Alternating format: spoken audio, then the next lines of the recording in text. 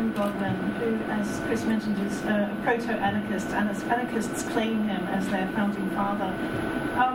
He was married to Mary Wollstonecraft, who I call the founding mother of feminism. She wrote the text, The Vindication of the Rights of Woman, which basically was radical, revolutionary, extraordinary, 1790-something. She wrote it in 6 weeks. That was her job. He married her. He and she then gave birth to Mary, who later became Mary Shelley, the author of Frankenstein, who eloped at 16.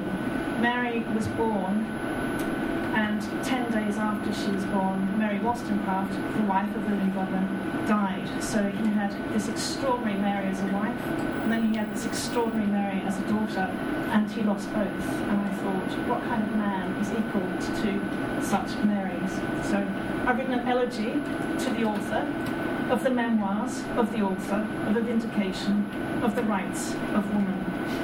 He wrote this memoir about Mary Wollstonecraft, and that in itself is notorious as much as their relationship and their lives and their political works.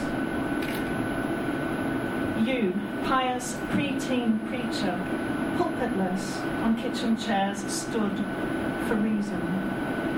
You, indignant at a master's whip, any master's whip, fathomed the depth of a subject, the worth of a child. You, shabby, virginal, fireless, winced as Martinet Mary eclipsed the author of the Rights of Man, the author of the Rights of Man, heard her voice like a man hears his voice sounding over dinner. She, with her dashes, the rights of every woman vindicated. She, by love for one man, cracked, like finest china, ready for the mindless river, soaked her coat. Later, your minds met.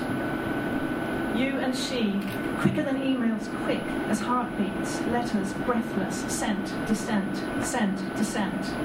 You, your philosophership, signed yourself man. Your bodies met. An agreeable argument of for and against. Possessed and cageless. The cleverest couplet, equal and matchless. You, she, both together, had never loved till now.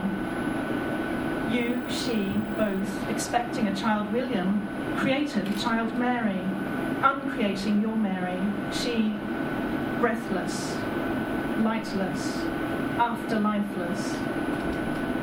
You, Maryless, new to deliquium, jolted, cracked, the story open, unfinished, finished. She, Teen Mary, child of reason, motherless, Maryless, revered her grave, adored you, your love of Mary, heard the voices of men, magnetic, sounding over dinner, eloped with your friend, her poet romantic, pulpitless, created a creature, vaulted like lightning, to life everlasting. You, impassive, impetuous, infinitely gentle man, equal to one Mary, one for a time, twice Maryless, after lifeless, will God win.